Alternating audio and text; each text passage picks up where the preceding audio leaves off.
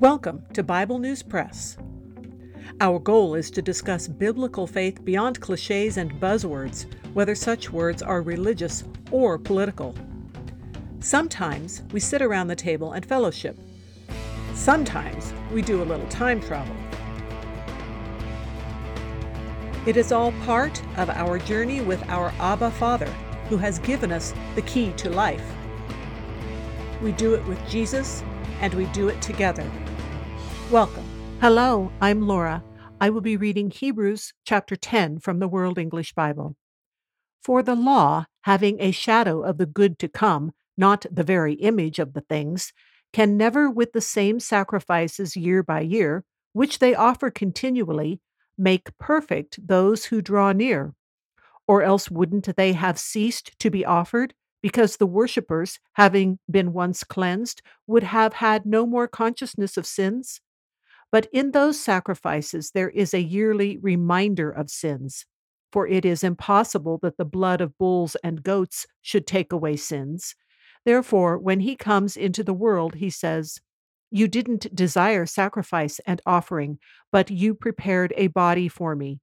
You had no pleasure in whole burnt offerings and sacrifices for sin." Then I said, "Behold, I have come. In the scroll of the book it is written of me, to do your will, O God."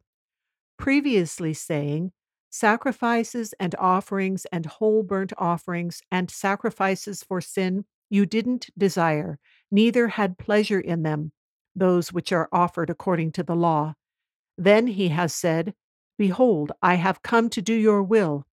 He takes away the first, that he may establish the second, by which will we have been sanctified through the offering of the body of Jesus Christ once for all.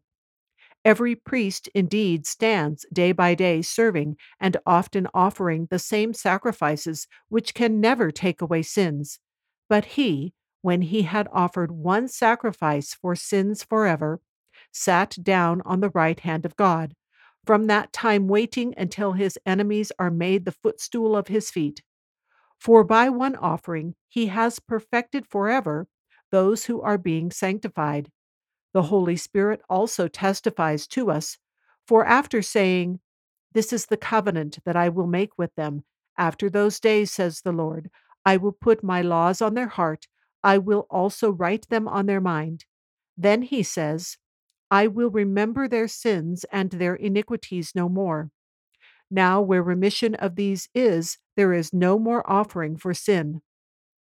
Having therefore, brothers, boldness to enter into the holy place by the blood of Jesus, by the way which he dedicated for us, a new and living way, through the veil, that is to say, his flesh, and having a great priest over God's house, let's draw near with a true heart in fullness of faith, having our hearts sprinkled from an evil conscience, and having our body washed with pure water.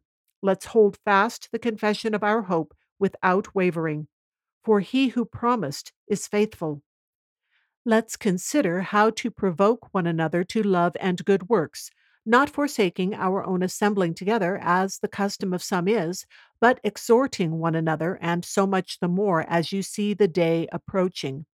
For if we sin wilfully after we have received the knowledge of the truth, there remains no more a sacrifice for sins, but a certain fearful expectation of judgment, and a fierceness of fire which will devour the adversaries.